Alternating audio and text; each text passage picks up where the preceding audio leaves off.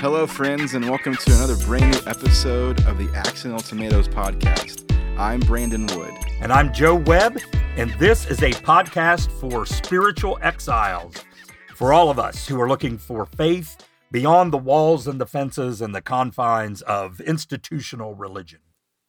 So thank you for joining us for another episode. This is episode 45 of the podcast. It's the 20th episode of our second season. And we got a repeat guest, Joe. Repeat guest. Our guest is none other than Jim Nolan. Great. I mean, if you listen to the first one on police reform, this episode, we go into more the spiritual side and more spirit, his view of faith and his deconstruction, if you can really call that. But for those that don't know, Jim is a professor of sociology at West Virginia University. And he is doing some great work there. But man, Joe, this one was like I got to tap out. My brain hurts. It gets deep. It does get deep in some places. But that's one of the reasons we wanted to have Jim back. He was just on a couple episodes ago, and we wanted to have him back because the things that he was saying about police reform, was all so well thought out and so well researched. But I think it's important for folks to know like where that comes from. And so this conversation that we had with Jim, where we kind of get into, kind of the spiritual side of what motivates him to do that kind of work, is every bit as fascinating as kind of the theories, that he presented last time. So if you want to pause now and go back to episode 43 and listen to Jim's first one, you can. But I think both episodes kind of stand on their own really well. Yeah, they're great. They're great. Yeah, this one's a great conversation. Yeah. So, well, let's get right to it then. Please give a warm Accidental Tomatoes welcome to Jim Nolan. And I think a lot of people are happy there. I mean, they listen. They look at Matthew, Mark, Luke, John. This is the truth. I don't need to go anywhere else. But if you do push on and you do sort of link with some of the deeper truths, and you look back, it doesn't mean that Matthew, Mark, Luke, and John are wrong. It just means that the interpretation of those words are different. All right, friends, welcome back to another episode of the Accidental Tomatoes podcast. This is kind of part two. I guess you would call it part two. Joe, is that what you think we would call it? It's not a sequel, but it's I don't know what we're going to call it. We're just glad to have Jim Nolan back. Yeah, right? Jim, thank you so much for being a part of the podcast again. Golf class, Jim Nolan, thank you. Glad to be here. Glad to be here with you guys. So for the listener, or if this is your first time catching us, there is an episode, Joe, you can fill in the number. I forget what number it was, but we did a few episodes back with Jim Nolan, and we talked about police reform and the efforts he's doing there, and his thinking around police reform, which I don't know about you, Joe, but for me, it shook me because I was thinking, I guess, like what most people would think of in police reform, and Jim just brought a whole fresh perspective to it. It's so helpful to just think a little bit further beyond kind of what we've been consuming lately in that area. So if you haven't listened to that, you can go listen to it, but you don't need to pause the episode because this is a continuation, but it's not a continuation, because when we first sought out to talk to Jim, it was police reform, and then this idea of Temple of Truth and Spiral Dynamics. So we knew it was either going to be a long interview that we would cut up into two, or just be two interviews. So this is kind of like this, not even necessarily tied to police reform, but just talking about spirituality in general. So I'm really excited about this. I was able to, because Jim is close to me. Sorry, Joe. No, I'm glad that you're introducing me to these awesome people. So. Well, we went to Joe and Throw. Shout out to Joe and Throw. Was that a couple weeks ago, Jim, that we got to? Yeah, we got to sit down and talk more about. It was actually after the podcast, a week or so after the podcast. So that was really, we had a really good time. So I feel like every time I get to talk with Jim, these conversations are just golden and full of things that I then process with, months, years, years later. So I'm putting a lot of pressure on you, Jim. I'm feeling it too. So anyway, so let's just go ahead and start it off. You have this idea, and you can correct me. I believe it's your idea, your diagram. This thing called the Temple of Truth. Would you like to explain it for the listener, and then just kind of dive into your thoughts about it? Yeah, I mean, this all came about when I moved to Fairmont, and my wife was Presbyterian, and so we joined the First Presbyterian Church, and there was we had an opportunity to do some Bible study on Sunday morning, and and I got to the point where the interpretations people were saying about this were, to me, they were, I'm going to be blunt, they were bogus. It was just this repeated narrative, and so each time we had a reading, it was like it reinvigorated us to believe the narrative that we already knew. And it was almost like we were choosing a new understanding, but we're actually choosing the understanding that we already had. And so I was trying to, push for another way of thinking about it. And so I started thinking about this, because I don't want to throw away scriptures. It's a way of knowing something. And so I had this idea about this temple of truth, where if you walk up to this huge building and say it's circular, and there's multiple doors all the way around, and there's a Christianity door and a philosophy door and a mathematics door, philosophy, sociology, psychology. And when you go in the outer rooms, you're given the tools to explore, and you're encouraged to go deeper. But some people get stuck in these outer rooms, and they believe that here is the truth. Matthew, Mark, Luke, and John that's the truth. And they never leave these outer rooms. But if you go beyond the outer rooms, go into the inner rooms, you'd suddenly bump into Buddhism, and you bump into mathematics, and you bump into philosophy. And the deeper you go, the more merged they are. And I found that myself, and I found that as if you go in through the Christian door, you see sociology and you see physics. And all these things begin to blend, but you have to let go of the narrative and the way you interpret the outer rooms. Now, the interesting thing, one of the interesting things for me, it's not so much that it just what you learn, you should go forward, but if you go into the inner room, you begin to find truth. You can then look backwards, and you could go back to the scriptures, and you say, "Am I interpreting it right?" If it's completely strange, if you say, well, this isn't physics, this isn't psychology, or this is something different, then you're just not interpreting it right. But you could go into the Christian, the Gospels, and the Gospels align very, very closely with Buddhism, very closely with physics, if you interpret it the correct way, or you interpret it differently, not the correct way, differently.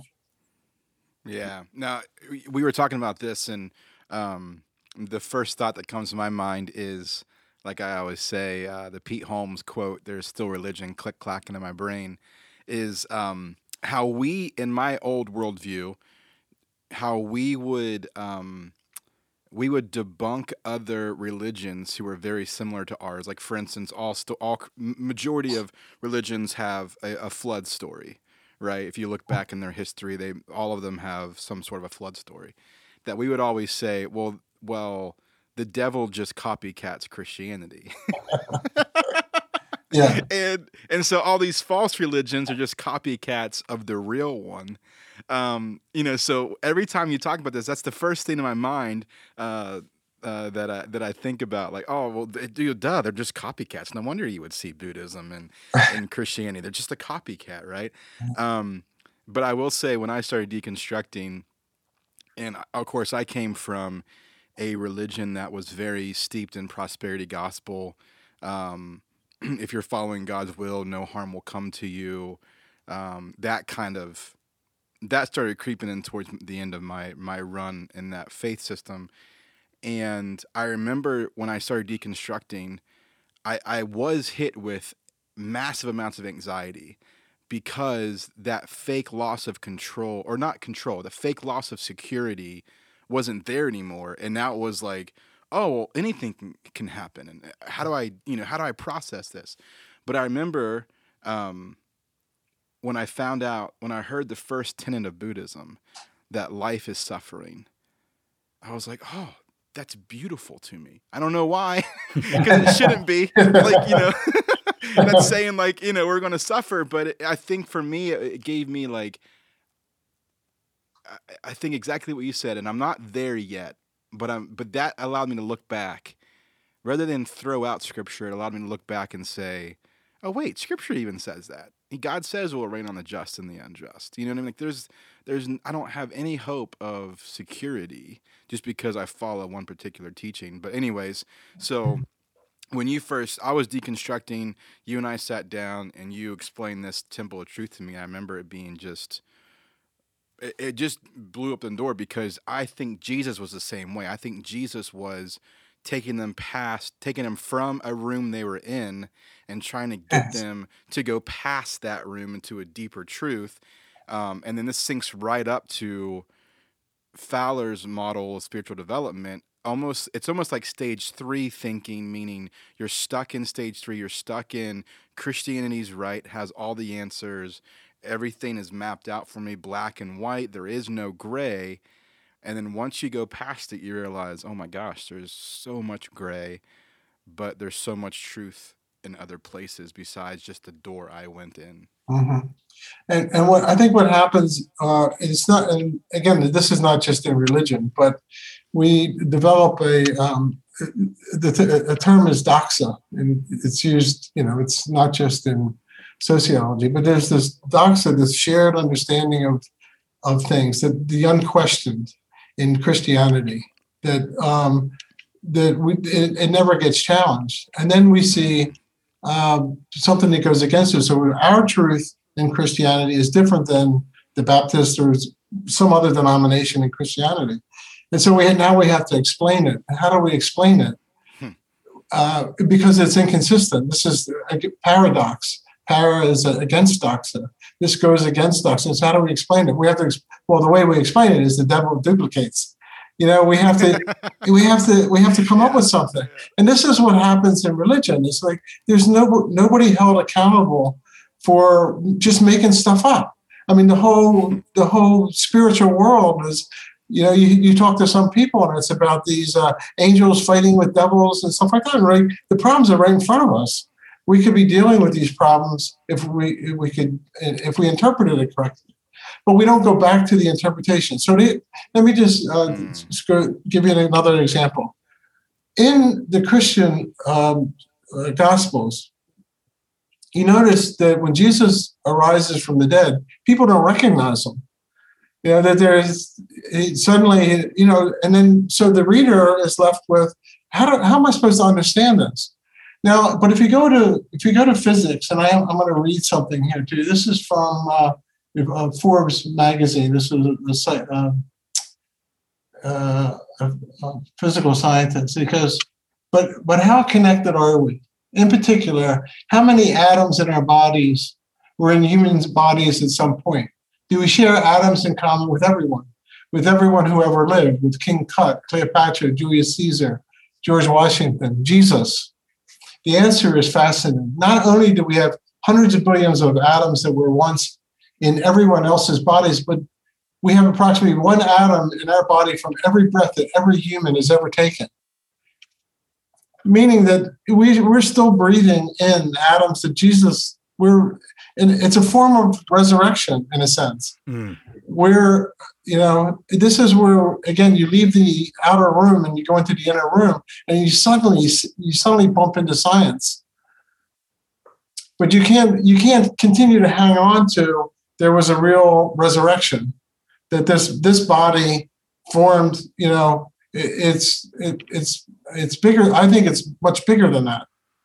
I think that makes me think of something that I hear Richard Rohr saying a lot. And listeners of the podcast know that I quote Rohr a good bit, but he talks about this idea that that resurrection is the observable pattern of everything in reality.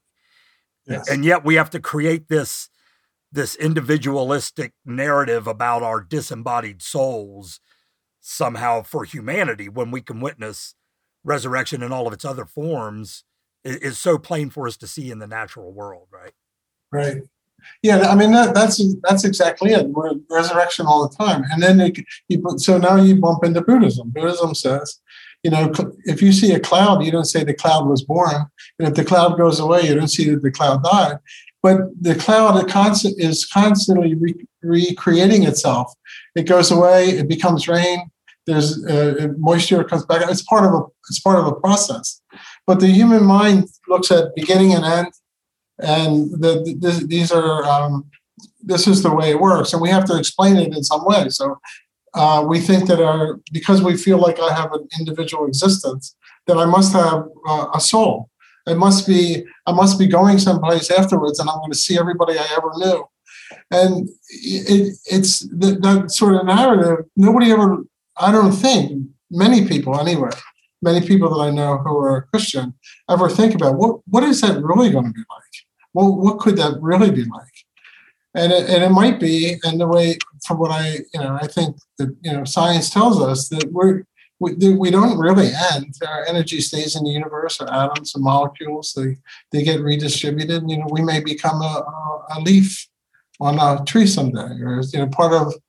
And people will breathe in our oxygen. In fact, let me read another quote real quick from the same science article that I think you'll find interesting related to this. It says, okay, in fact, right now, if you take a deep breath and then exhale, by the time a year goes by, approximately one atom from that breath will wind up in every other person on Earth's lungs at any moment in time. In other words, you probably have approximately one atom from Caesar's last breath in your lungs right now. Yeah, that's pretty fascinating. Yeah. That this whole notion of the Temple of Truth, and we'll post the diagram in our show notes so that people can kind of look, because that's helpful to have a visual representation of it. But there, when Brandon was talking about the Fowler's theory of spiritual development, and we go from phase 3 to phase 4, and then on to phase 5. And we've talked about those things here in some previous episodes, but it seems to me that outer corridor, or that outer, court, or whatever you want to call it, is sort of that phase 3 space. And then as we go deeper, that's what deconstruction generally is, right? That movement from the certainty of my belief system that comes from my tribe or whatever begins to get broken down, through a deconstruction kind of process. And then it's when you get past that is when you begin to see these even deeper levels of truth and the relatedness of all of these.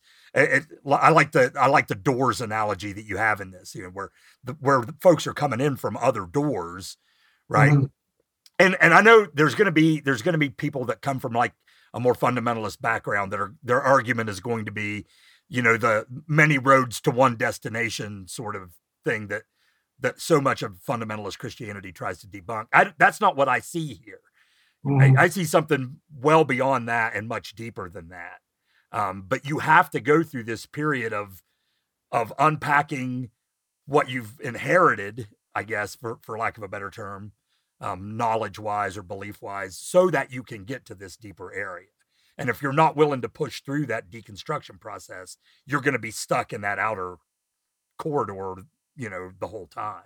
Right, and I think a lot of people are happy there. I mean, they listen. They look at Matthew, Mark, Luke, John. This is the truth. I don't need to go anywhere else. But if you do push on and you do sort of link with some of the deeper truths, and you look back, it doesn't mean that Matthew, Mark, Luke, and John are wrong. It just means that the interpretation of those words are different. Yes. Yeah. And that's the thing. And the people who are following us, who are coming into Christianity, who need some fine tuning, how should we understand these scriptures, will benefit from the people who go before into the deeper rooms and look back and refine the interpretations.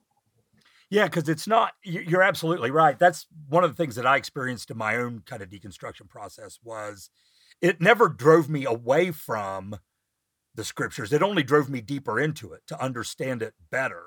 And that's exactly what it is. It's that seeing a different interpretation that actually makes more sense, once you kind of get there. But you're right. I mean, I do think a lot of people are very comfortable and maybe comfort and control is the reason, when you have that sense of comfort and control. One of the questions that came to mind as you were describing all that a minute ago was, when we talk about resurrection and we talk about, going into these deeper areas of truth,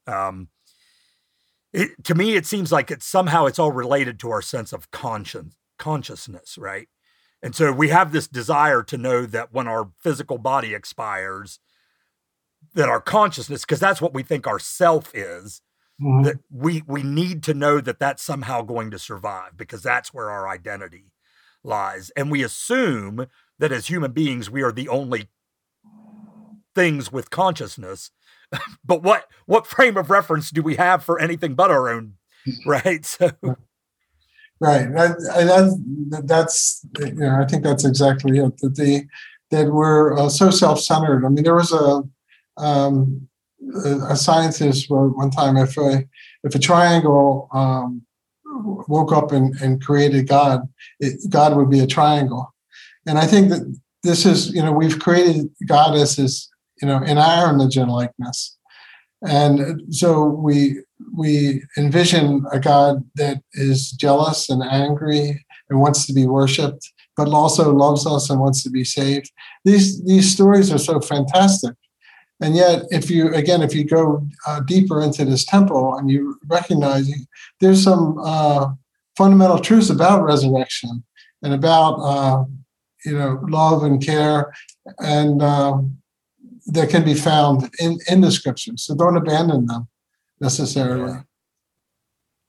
See, that's a cool thing, and I have a hard time just in my own personal journey of not abandoning. Part of me can't look back, but there are moments when I do. If that makes sense. You know what I mean? Joe, you're talking about scripture. Man, that word and the idea of like opening a Bible and reading it just gives me the willies. Can I say that? Am I young? I'm not old enough to say willies. I don't know what the millennial version of that would be. You're triggered. You're triggered. That's what. But that's what it is, right? Because Brandon and I've been kind of joking in some of our other conversations that I thought I went through deconstruction until I experienced it through Brandon's life, as a friend, and I'm like, I had Methodist deconstruction, man. That was, but yours, Brandon, and you've talked about it, in your other podcast, right? Is the trauma associated. Well, that's where I think the difference would be is I found out from our good friend Emily Davey, used to be Stewart's, who was on the podcast, your podcast and mine, and we need to have her back. That technically, for us all to grow, we all have to go through deconstruction, which that literally blew my mind because I was thinking deconstruction wasn't for everybody. But if you follow like growth, like I had to leave my parents and figure out what life would be for me. And that'd be the same idea in the spiritual world. But my deconstruction was also rooted in spiritual abuse and trauma that not everyone else has. So when I was first going through it, I thought deconstruction meant one thing. And then I started like hearing Joe's deconstruction, other people's deconstruction, and realized, oh, no, mine was just crazy. One thing, Jim, that fascinated me about the last episode that you and I spent time on coffee with was, another deconstruction is vocational deconstruction. And that can have roots in spirituality, but so my deconstruction was spiritual trauma, deconstruction, and vocational. Joe, yours wasn't vocational, right? Because you're still a minister. Yours was just the eschatology or your view of the church and words. Yeah. And then Jim, you shared about last episode, like I would say, Jim, you had deconstruction, but you also had vocational deconstruction. That once your eyes were open, you said, I can no longer be in this profession. I have to find a profession that lines up with my beliefs, right? So there's all these different examples of deconstruction that we all go through. Mine just happened to be tied in some crazy wild ass shit that that not everyone needs to go through or should go through, or hopefully that gets eradicated from this world. We were away at camp at Camp Bluestone this past week, and there was a minister there. He was really a very bright guy, I think. And he was saying that he deals with he's a minister at one of the universities in West Virginia. I won't say which one, but anyway, he said that he deals with that kind of trauma a lot. Really? For students coming in who've been taught this version of religion, and it's harmed them. It's harmed them greatly. So there is a lot of work to do. Well, and I looking at your Temple of Truth, like, the one that I have the hard time with is, and I would make obviously it'd be the Christianity room, but I would put like evangelical Christianity door, that one. Yeah. I'm like, can we just lock that? Can we shut it and lock it and let no one? But I jokingly say that because I think a lot of people, and I have to be careful because this is my perspective of it, but I think a lot of people are coming through that door because it has the light show and the fog machine, the really hip, good preacher and the rock and roll, worship music, that is a door that I think would be populated more than, let's say, a Methodist door or a Presbyterian door, that because people are coming through that, unfortunately, in the evangelical church, there is a lot of prosperity gospel, name it and claim it theology, a lot of pick up your cross and follow your pastor. You know what I mean? Like a lot of that stuff, like, I want to move to Oregon. Well, I need to submit it to my pastor first and see what he said, all this crazy things. So I think, I have to be careful saying that, but I think that's where I think the trauma is, and why, for example, why that pastor you talked to said that is I think a lot of people, because they're going through that evangelical door, unfortunately, there's a lot of trauma attached to the evangelical church. Not saying it's only to the evangelical church, but I think that has to be a big reason why there's so much of that going on. Go ahead, Joe. I'm sorry. No, that's okay. Go ahead, Joe. I was just going to say, because there's so much manipulation attached to that. Like there's that high level of emotional manipulation that goes with that particular flavor of Christianity. But as you were saying that, Brandon, it struck me, and I'm looking at the diagram here, and I'm wondering, for Jim, is that kind of manipulation also associated in some of these other doors and these other rooms, just in different ways? What does that look like, to say, as you come in through the psychology room or the biology room, what does that kind of manipulation look like that keeps you stuck in that room and keeps you from going on in? Well, it doesn't seem harmful necessarily, but this is the way it takes form in academic departments, for example. They are dedicated to preserving the profession. There's professional organizations that want to preserve the profession. And, I would argue that, each of these doors, change metaphors, and they're all boats leading to the shore of truth. That this is just one way. Why put so much effort into saving psychology or saving sociology or saving any of these outer rooms? Let people enter and find their way. And but it does. Again, I'm not so sure that it harms people in the same way the evangelical door does. But there's an aspect of self-preservation that I need to preserve my doors. I get some benefit from this particular door. So. Yeah, but I think every door. It's not just the evangelical Christian door, or even just the regular Christian door. Sorry to interrupt the conversation, but I wanted to take just a minute to thank some of the folks that help us make the Accidental Tomatoes podcast happen through our Patreon giving platform. For as little as $2 a month, you can be part of a growing group of people who are committed to helping create and curate all the great content for the Accidental Tomatoes community.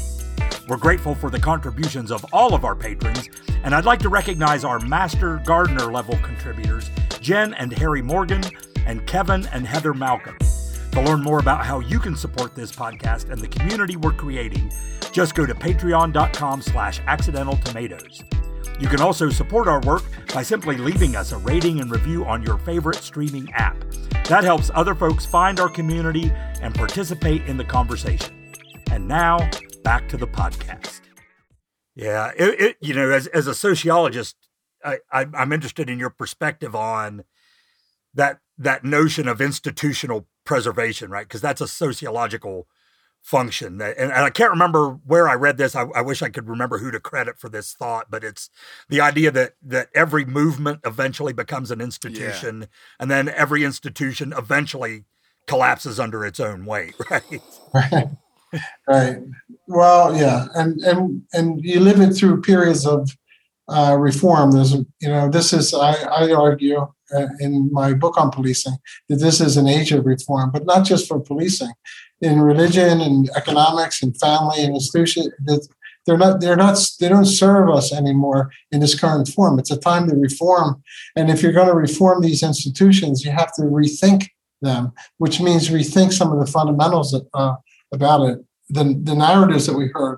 And I talked to you at the last program about the example in policing is we've all grown up as police, as law enforcement. It's law enforcement, and we think community safety is based on the enforcement of laws. But if you look really closely at it, you realize that's not true. That there are better ways to keep places safe, and the police resources are much better served doing a broader range of things than just locking people up. So if you're going to reform policing or reform religion or reform economic system, we should be asking the question, how do we benefit from it? And look at the consequences of our action and not just what's right.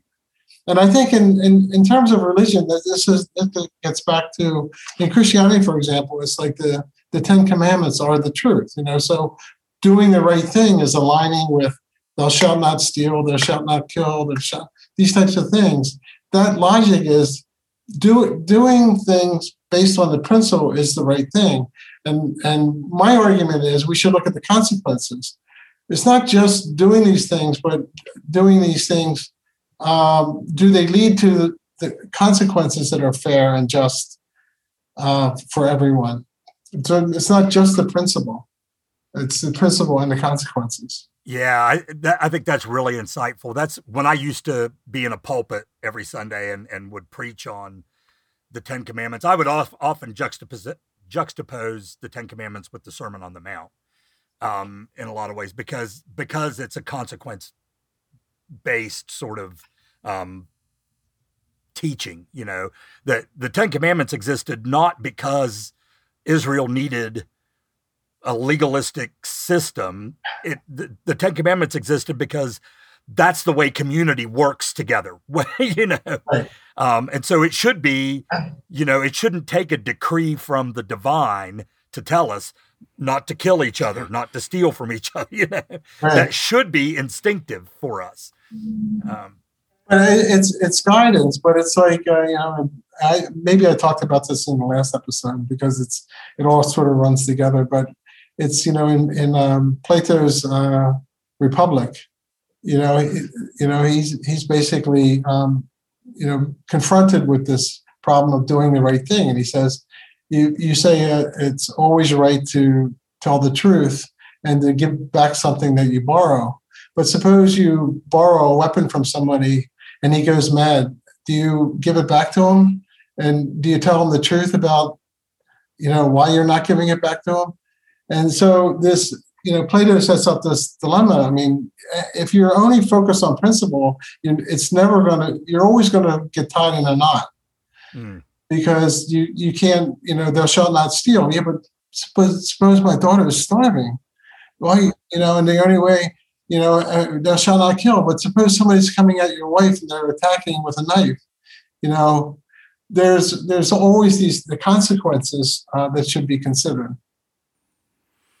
Man, that's so good, because you hear the crazy stories of. I remember there was a story of a mom that, I think she drive her car off the cliff with her kids in it, and I think somehow she survived, or I can't remember the full story, but it was, well, God told me to do that, and I was like, what?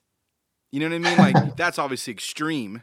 But you have those stories that are so tied up in principle that they miss the point of it, Yeah, right. And police, this is getting back to the policing. The police follow the same thing. In principle, we enforce the law. And there was these basic principles, and doing the right thing means following these principles, but never did they look at what are the consequences of following these principles. Are there racial disparities in arrests? Are there racial disparities in the system? Are we reproducing an unjust social order by doing the things that we do regularly? And the police would argue, well, we're doing the right thing because we're following the principle. But who's looking at the consequences? Nobody really. Well, there's that popular judge I see him on Facebook because I'm not hip enough to be on TikTok, that he's an older judge and he's always showing compassion, and he'll tell the person what the book says and what the sentence should be, but then he'll ask the person well, why were you doing this? And I think one was this older gentleman was driving too fast or something, and it happened. I forget the story, but it happened to be he was trying to get somewhere real fast because someone was sick or someone was hurt. Yeah. And of course the judge still gave him a sentence, but it wasn't the book. It wasn't, you did this, so you get this. It was showing compassion and breaking that idea of. And understanding. Yeah, 100%. It's understanding too. I mean, your compassion is directly proportional to your understanding. The more you understand something or somebody, the more compassionate you just naturally are. Oh, I get it. And now I understand why that happened. Yeah. That highlights to me too, the difference between retributive justice and restorative justice. Right. Yeah. And we've built a whole religion on retributive justice. That we believe in this God that's going to, send most people to eternal conscious torment for not holding the correct intellectual assent about whoever or whatever this God is, rather than a picture of God that, I tend to take the writer of 1 John seriously when he says God is love. And if that's true, then retributive justice doesn't make any sense, but restorative justice makes all the sense in the world. For Brandon, for that example of that judge, right? Are there social consequences? Certainly there still are social consequences, but when you can get to the why behind the thing, then you can help that person become a better person. Right. And to get through this piece of justice without punishment so much as restoration. Yeah. Right. I mean, I'm all about that. And basically, as I talked to you in the last episode, the idea that strong relationships is actually what keeps places safe. I mean, sometimes I go into, when I teach a class in prison, I ask the question, what does punishment do to you? And we've all lived in an era where punishment is oh yeah, of course, if you did that, you should be punished. But what is punishment really? Most people get angry when they get punished. Most people don't like it. It's a form of power over you, and I think there's some natural consequences, but the idea of punishing is something we just take for granted. It's the paradox. Our doxic belief is that punishment works, and then when we punish, we see things are worse. Now we have to explain it. So we have to God said, punish. Yeah. We have to make up stuff. Yeah, I ran. And it's this. Go ahead, Brandon. No, I mean, I ran a but I was working for a nonprofit who we did drug addiction recovery, and it was more in that catch the addict, punish them. That's what's going to fix them. And it finally weighed on me. I'm like, I don't think this is right. I can't do that. And it was that same idea that's what's going to fix them is catch them always, in the lie, or catch them in the misdeed, and then correct that. And that's what's going to fix them. And right. Yeah. And when you're in, we do classes in prison. There's always people in there in prison who are will say that if I hadn't been caught, I'd be dead by now, or this has really helped me, or those sorts of things. So they argue it, but then you also hear them say things like, "I'm a convict, I'm a criminal, I deserve what I got, I deserve to be punished," and stuff like that. And to some extent, that this is part of the narrative that the whole prison system encourages. That it's about the blame goes to the least powerful in the whole system, and in other words, the people who create the conditions for drug abuse and for poverty and injustice and racial discrimination, nobody's held accountable. But we'll go right to the least powerful person and punish them. Mm. And again, this is all from a sociological perspective. This is all because we would argue that the way things work is we never question it. It just never comes up. It's that escalating cycle of violence too, right? Because that's certainly a form of violence. That any kind of retributive justice, whether it's physical violence or emotional, mental, spiritual, whatever right. It is. And we tend to think, in our human brains that violence is going to fix a problem. And like we have all of our history to look back and say, that has never worked. It has never, ever, ever worked. And yet we continue to perpetrate that. Right. Right. It's again, it's a part of our unconscious. It's like if, your parents spanked you every time you did something wrong. And then, you would find yourself spanking your kids and you're telling them to spank their kids. These lessons are passed on. We don't think about, do they really work? Is this really a good thing to do? But when we become aware of it, that's the thing, is becoming aware of it. Then you can do something about it. Yeah. Yeah. And then to me, that kind of cycles back to where we started with this whole conversation about the temple of truth. We come in through these doors that teach us the way things are, right? And there's always, and we've already kind of covered some of this ground, but there's always that level of fear, that level of control, that level of manipulation that keeps us stuck in those cycles. And yet there's still this invitation, for lack of a better term, to something more and something deeper and something better. We were having a conversation, my faith community meets online, and we were talking the other night about the hyper individuality in American society right now. And we can, and I think it ties into these cycles of violence and cycles of control narratives and all of that, that if we could but realize that the best thing for us as individuals is for the thriving of our society, like the common good, right? Mm-hmm. If we could work for the common good rather than what we think is good for us as individuals, we would actually thrive more as individuals. But we can't seem to get past that, Yeah, that's the struggle, because it looks like serving yourself is that the self-centeredness. If you could learn to serve others, you're actually serving yourself. You're making the place better, and you're better off because of it. Exactly. Yeah. And that's, I always come back to through the Jesus narrative, I always come back to the Sermon on the Mount for that, because I think that's been so widely misinterpreted as Jesus is basically saying, you thought the law was tough. I'm telling you, it's even harder. But what Jesus is really saying there is stop dehumanizing one another, recognize the inherent dignity in each other human around you, live for what's best for other people, and you're going to see how much better your life gets if you can just do right. that. Yeah. And again, this is a way when you go deeper into the temple, you realize then you bump into Buddhism, and you bump into Indra's net, and you bump into we're all part. We're interconnected, and then physics is piece of that also.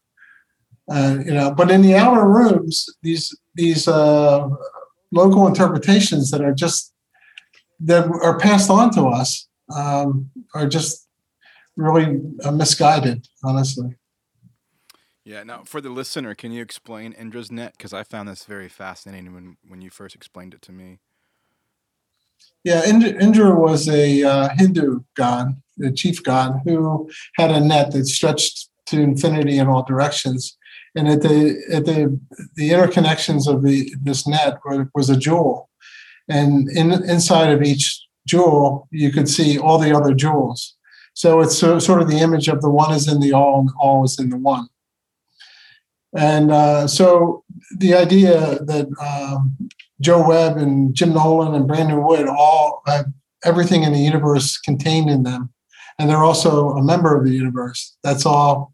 They both are correct. Yeah, I remember after you and I discussed years ago. Actually, I can say that. I think it was like 2017, maybe no, 2018. And when you were talking about I'm blanking on it. The something of the one. So it was somehow you were saying it, and that showing that we were all connected, and it impacted me so much. I gave a message in the service, or the sanctuary, the adult service, and talking about that and showing how we're all connected. And I shared about a story where a company was dumping chemicals into a river, and I think it was a town in West Virginia, if I remember correctly. And there was all these kids being born with deformities. And the company is still, I think they might have had to settle out of court, but I don't think they ever, claimed or took the blame for it, all this stuff. And I was talking about how this is a great example of how your one action affects the whole. And I remember it didn't go over well because I mentioned the company, and someone knew someone worked at the company and was like, it's not their fault, all this stuff. And I was like, my bad. You missed the whole point of what I was trying to say because I mentioned the company. And, anyways, I remember that being very impactful because I grew up in obviously a faith system where it wasn't about the whole, and it was about just escaping this world to go to heaven and trying to take as many people with us, but it wasn't about our neighbor who's suffering, or the racial injustice, or the person who can't, get enough to eat, and this idea of personal hell. We were just so worried about escaping eternal damnation that we were missing people's hells right now. And that was very impactful for me as I was deconstructing. Yeah, I think that for me, I struggle with this a little bit because we have terms like altruism. We say, well, this is a very altruistic person. They serve others. But the idea is whether by serving others, they're really serving themselves. So I wonder if altruism is even a category that we should, or a characteristic we should strive for. That we're just all part of the same whole, and helping each other. Here's another example of so Indra's net says that we're part of we're all connected in some way, and there's also the idea that the boundaries that we create. Like there was Descartes talked about the mind and the body were separate. So, but we know now that the mind and body are all part of the same whole. And here you're looking at me on Zoom, and so I'm in your consciousness. So I'm in one sense I'm part of you and you're part of me, just in our consciousness. And we're all sharing the same physical atmosphere. We're breathing the same air and sharing the same atoms.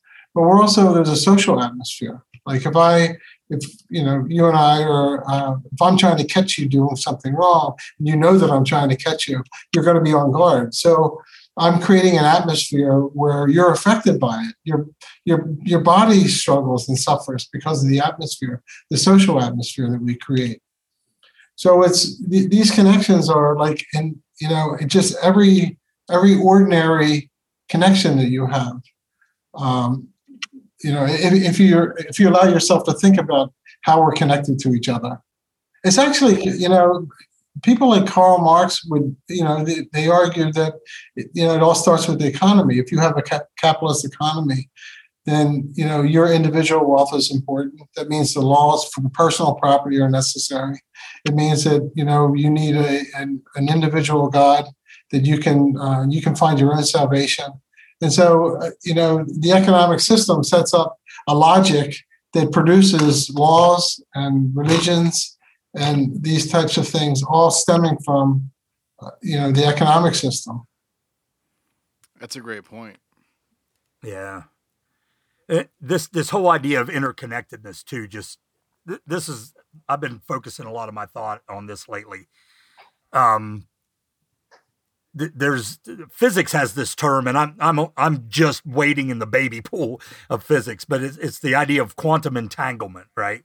And it's the idea that two related particles that are physically separated by great distances still react to one another, right? Mm-hmm. And the oversimplified way of talking about that is like the butterfly effect. If a butterfly flaps its wings in Hawaii, does it cause, a hurricane in the Atlantic, 100 years later or whatever? But there is we're starting to see that even in science. It's not just a spiritual or philosophical idea. There is some scientific, evidence that these things are real. And then, that kind of brings me back to that idea of the oneness of God and us, or the divine, however we want to phrase that, if we can kind of go back to that, to the assumption that God is love, and that's still an assumption that you have to make. We don't really necessarily have scientific proof of that, but if God is love and if God is present in all things, then it follows that love is the creative force of the cosmos, right? And if these particles can react to one another, and if we can kind of go to that extent to say, is that somehow connected to love? Not just eros love and not just philios love, and not just agape, but, to use the Greek terms for love. But if love is that kind of energy, right, that can creatively drive existence, that's a game changer if we could adopt that as individuals and as societies. Yeah, I agree. We're getting into the deep thoughts part of the Accidental Tomatoes podcast now. That I have to admit, build a campfire and open a bottle of whiskey part of the podcast has begun. My coffee's almost gone, and my brain is like, I need coffee to process. It's so good, but it's so deep, and this is stuff that, when you're in that, I don't want to use loose terms, but when you're in a superficial religion and you're only thinking about the black and whites, the do's and the don'ts, go to church every Sunday, every Wednesday, and you're missing the whole point. These are this conversation is stuff that, it just needs to take place. But like you said, Jim, people are comfortable in those rooms, and hopefully one day they'll start moving forward and processing more. But yeah, these conversations are so good to have. I wanted to just make sure, say something about some of the organized religion in, the Fairmont area, because, this is where I live and I experience these types of things. There's a conservative minister, and he's involved with programs like the Will Graham affair that's coming to Fairmont under the name of love, but they speak out against same-sex relations, they advocate for things like conversion therapy, and these are very harmful things. And so, but the same types of people, also berate for their own purposes, I believe, other religions like Islam and Judaism, and of course Buddhism and anything else that seems strange to them. And so this minister went on a tear against Muslims, calling them all terrorists and that sort of thing. So I was sort of dissatisfied with this, and so I wrote a piece for the local paper, the Fairmont paper, called "The Apostate's Creed." And again, I hope this is not offensive to people, because calling myself an apostate might seem offensive, but I don't mean it that way. Can I read it? Yeah, I was actually going to. I was trying to segue to get you to read it. I did not realize. Now, for the listener, I've got to hear this before, and it's amazing. So just drum rolls before you do it. I didn't realize this was in response to that. So that's fascinating to me that you wrote. Yeah, I think an early version. You heard an early version, but then I modified it for this particular occasion. Because wasn't the early version? Correct me. I thought this was written because you wanted to. The church was going to have you get up and make and read the Apostles' Creed, and you're like, I just can't do that. Like there's stuff in that I don't sit well with.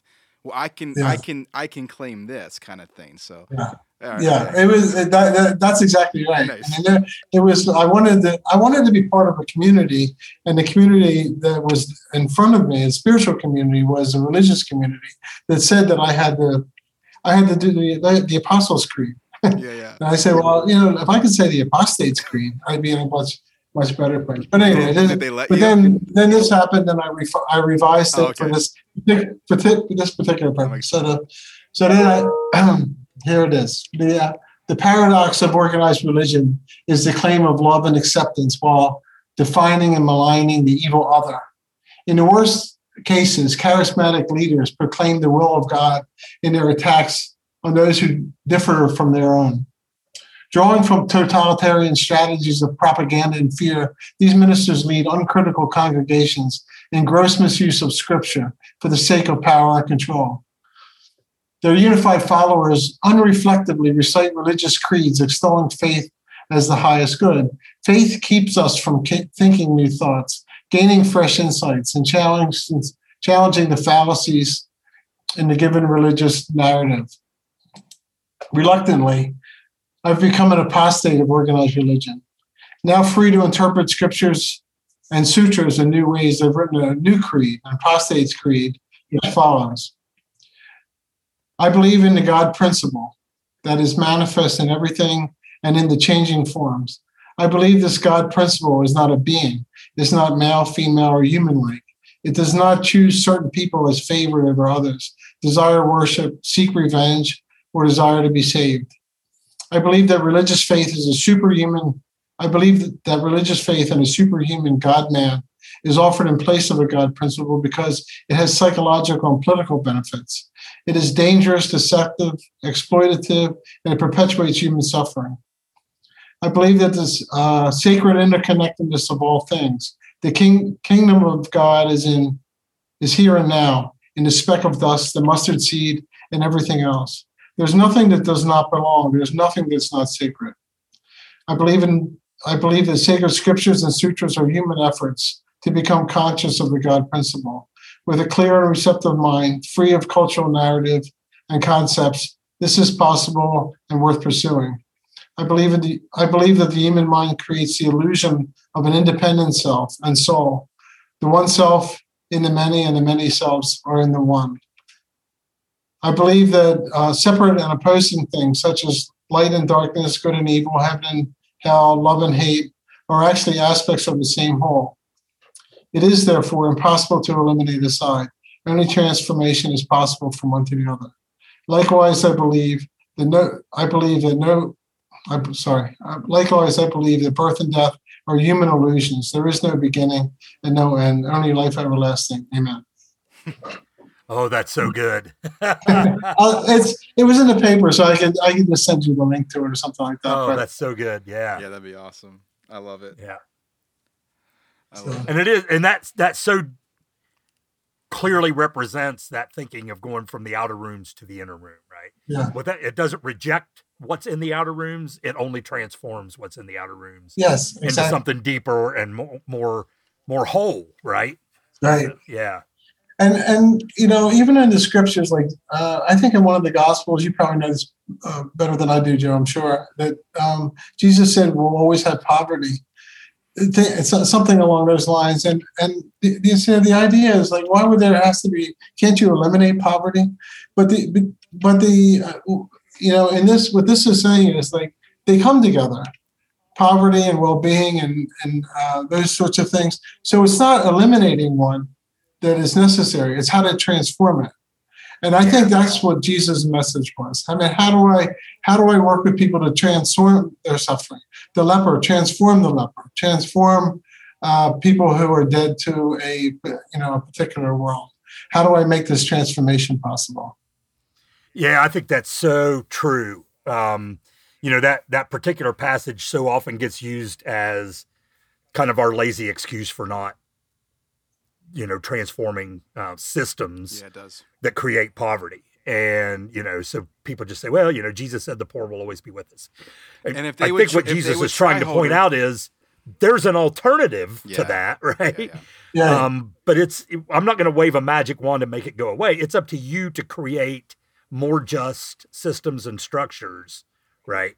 Yes. That transforms poverty, right? Not eliminate it, And if you interpret it that way, then you bring in sociology and psychology and evolution and biology and physics and Buddhism and other religions. If you interpret it that way, if you keep it the original way, the way that most people learn it's a standalone act of faith, and that's what I reject. When I say I reject faith, I reject faith as a way of knowing, because I can trust that something's is going to be true, but just to have blind faith and a lot of religious faith is just, I think it's a form of oppression. I think it's a form of harm.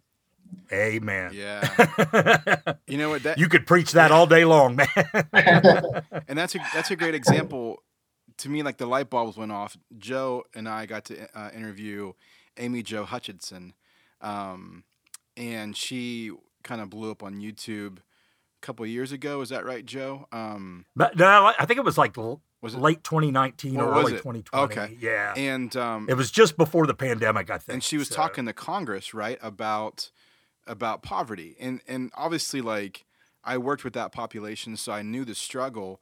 But, the example she gave is someone, like I said a joke, Joe, you were talking a second ago, like about the poor. Well, if they would just try harder, right? That's right. Right. But they get a job, which obviously we know minimum wage jobs don't sustain. But then once they get above a certain income level, they lose all their benefits. And I think Amy Jo on that YouTube video talked about she had two daughters that were, or not her, but the example was two daughters went out and got jobs. That then the mom, because they were still in the same household, the mom lost the benefits, even though the mom was working two jobs. That they had to quit their jobs because it was better. It was, they lost all these benefits. So how do you tell someone, well, just try harder, or this faith system? And Jim, what you just said was like the light bulbs went off. Yeah, if you believe there's ways and we can reform this, then you are taking other doors or other rooms, and you're going deeper.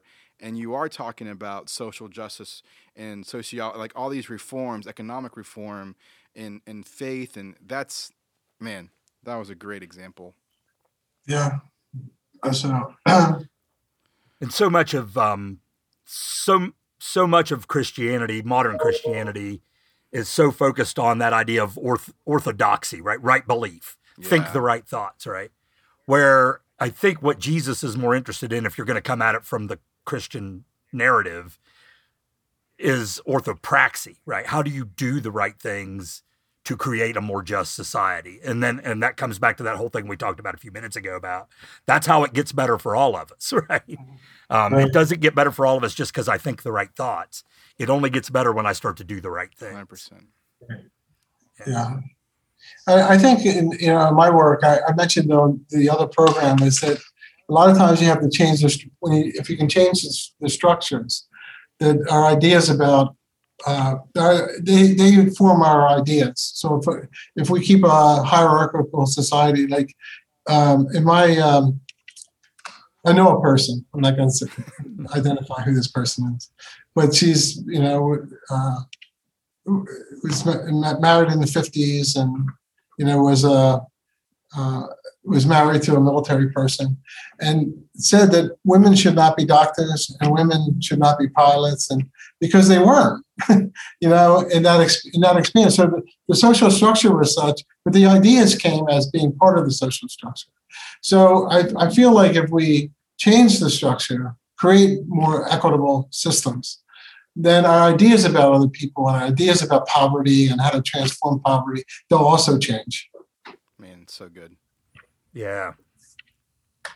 That's, I think maybe some of that started to happen for our generation with the civil rights movement, which it seems like it's been set back pretty significantly the last few years. But I do think some of those systemic changes were beginning, like the roots of them. Now I think it's been horribly stalled. But it seems like ultimately, like I still believe the quote that's often attributed to Dr. King, that the moral arc of the universe bends towards justice. I still believe that's true, but I guess maybe the older I get, the more I realize what a damn slow process that is. And how many people continue to be harmed by our lack of ability to live into some of those more just systems and structures. And I think Jesus' message, it can happen right now. I mean, we can, if maybe it takes a mental, he was trying to make, I think, a mental transformation that, look, we can help the leper. We can bring the leper into society. We can create a just world, and we can end suffering. It's a sort of an immediate eschatology. Like here is the end of suffering and a new world. We can create a new world. Yeah. I think that's what Paul says, or whoever wrote, in Paul's name, when he talks about, putting on the mind of Christ. So often, again, we've watered that down to, a belief system. But I think what the writer was advocating for was exactly what you just said, to change your thoughts, to change your mind so that you can take better actions in the world, to believe that this is true, right? That the world can be a better place, a more just place. And that's how, whatever language you want to use for that, the kingdom of God, the beloved community, the kingdom of heaven, in some of the gospel writers' language.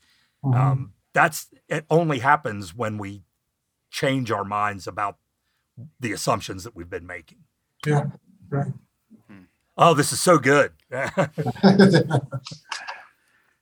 Man, my brain, I might have hit my max. Like I'm just like, it's not that I hit my max. It's like there's just so much to sit in and to think about and to process more. And yeah, I think part of our problem. I know we're nearing the end, but I wanted to say something about the human mind. Yeah, and the way it works. And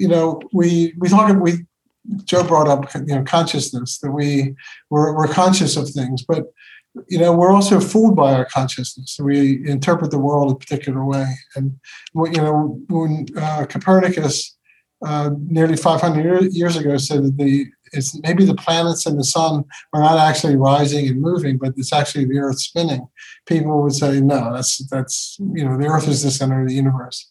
So it's just, human mind works a particular way. And is it okay to go into this with about the immigrants coming to? Oh yeah. Okay. So what happened was a few years ago under the Trump administration, there was some policy about only immigrants that could prove that their ability to never to go on welfare could come. And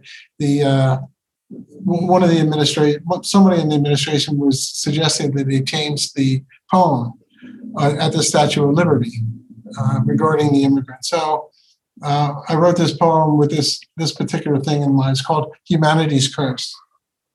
And I'm asking you to imagine that the ocean has a human mind and the sun has this is a dialogue. Anyway, One day, Ocean awoke with a human mind.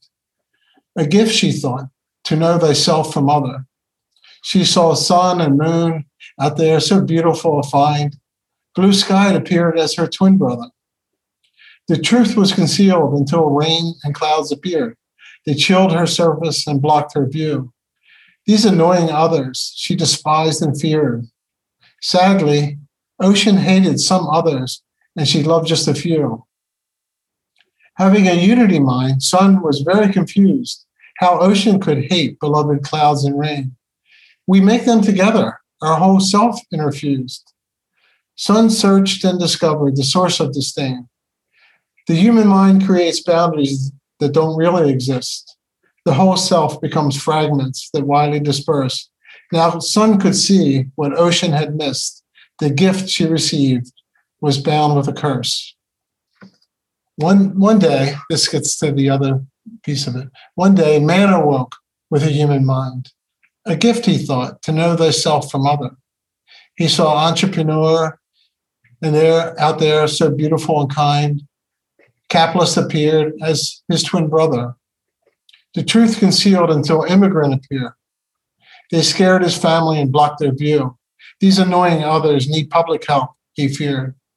Sadly, man hated most others, and he loved just a few. With a unity mind, woman was very confused how man could hate those seeking refuge from pain. We are all human together, our whole self interfused. Woman searched and discovered the source of disdain. The human mind creates boundaries that don't really exist. The whole self becomes fragments that widely disperse. Now woman could see what man clearly had missed. The gift he received was humanity's curse. Ooh. Yeah. Oh, money snaps. That's such good stuff. That's so good. That's so good. It's the way that poetry and music can draw out thoughts and feelings that just, narrative and prose can't necessarily do. That's just such a great reminder of how it can open our eyes to see things in new ways. So, Thanks. Yeah, thanks for sharing that. Sure. Yeah. Well, I think we are kind of coming to the end of our time here. It's been another fascinating conversation, Jim. I can't wait. Someday we have to get together in person and talk about this, other than just on Zoom and recording for a podcast. But I really appreciate, all of the deep thoughts you've shared, and you've made it what I think hopefully our audience is going to appreciate is you've taken some pretty complex thinking and made it very accessible. And I think I really appreciate that. I think that's one of the barriers that we run up against sometimes is sometimes these ideas just seem so nuanced and so, just kind of beyond our ability to understand that it takes somebody like you that can interpret these more difficult, more complex, more nuanced thoughts in a way that folks can say, oh, okay, this diagram of a temple is a way for me to imagine how do I walk into deeper levels of truth and deeper levels of understanding. So helpful. Yeah. Really appreciate it. Thanks, Joe. Yeah. Yeah. Well, thank you so much for being a part, Jim. Yeah, I'm glad to be here anytime. And we'll have to have coffee at the coffee shop. Joe, we'll let you know when we're going to meet down there. I can be in Fairmont in an hour and a half. We can definitely do that. Okay. Make a day out of that. All right. Thanks again for being part of the podcast, Jim. We appreciate you, and I'm sure we'll come up with an excuse to have you back again sometime. All right. Thanks so much. Thank you. I'll see you guys later. Take care. Thanks. Bye-bye. See, I told you, Joe. My mind. I know, right? We need a sound effect of. Yeah, I realized a couple times as we were having that conversation that I kind of repeated a few things that we had said the first time around, and we did spread those interviews out by a couple weeks. But it's all like I said in the intro, like it's so deep, and it just kind of requires us to pause and kind of rethink some of our existing paradigms. And I think, for folks like us, and I know a lot of the folks in our audience who are walking through some kind of deconstruction, reconstruction process, like for me, everything Jim said was just so helpful. in helping to navigate some of that journey. Yeah. I mean, I find myself, and I mean, he gave me language, I guess is the better way to say it, but I found myself like trying to go past the principles I was taught and saying, what is the more like universal principle? Like Christianity defines it a certain way, but there seems to be some of those truths in the universe that other religions have that maybe their definition is a little different. They call it something different, but they're all the same. And he did a really good job with his Temple of Truth diagram of showing that, right? Like no matter what door you come into, the point is to go past that into, deeper truth. So, yeah. And we'll have an image of that diagram, on the website, for the episode page, for this episode, so that if you want to look at that Temple of Truth diagram that Jim came up with, the thing I loved about that was the idea that it's not rejecting, your previous experience. It's just going deeper. It's just going through that, and so you get more meaning from what you had rather than having to kind of throw away the baby with the bathwater, to get there. So, well, as always, if you're interested in all of this content that we are creating and curating for our Accidental Tomatoes community, you can find us online at accidentaltomatoes.com. And if you want to join us on social media, you can find us on Facebook and Instagram and Twitter at Accidental Tomatoes. We have TikTok yet? Are we Nope. TikToking? We're not TikTok. If you have any ideas or suggestions for future podcast topics, love to hear from you. You can find us and contact us through our website, message us on social media, or send us an email at accidentaltomatoes@gmail.com. And if you enjoy our podcast, please be sure to rate and review us on whatever platform you use to listen to your podcast. That will help other people find us and connect with our community and participate in the conversation. And as always, if you'd like to support the work we're doing here at Accidental Tomatoes, you can donate through Patreon, where your support helps us to offset some of the expenses of producing content for our community. Just go to patreon.com/accidentaltomatoes to learn more. So until next time, keep growing outside the fences and join us again for another episode of the Accidental Tomatoes podcast.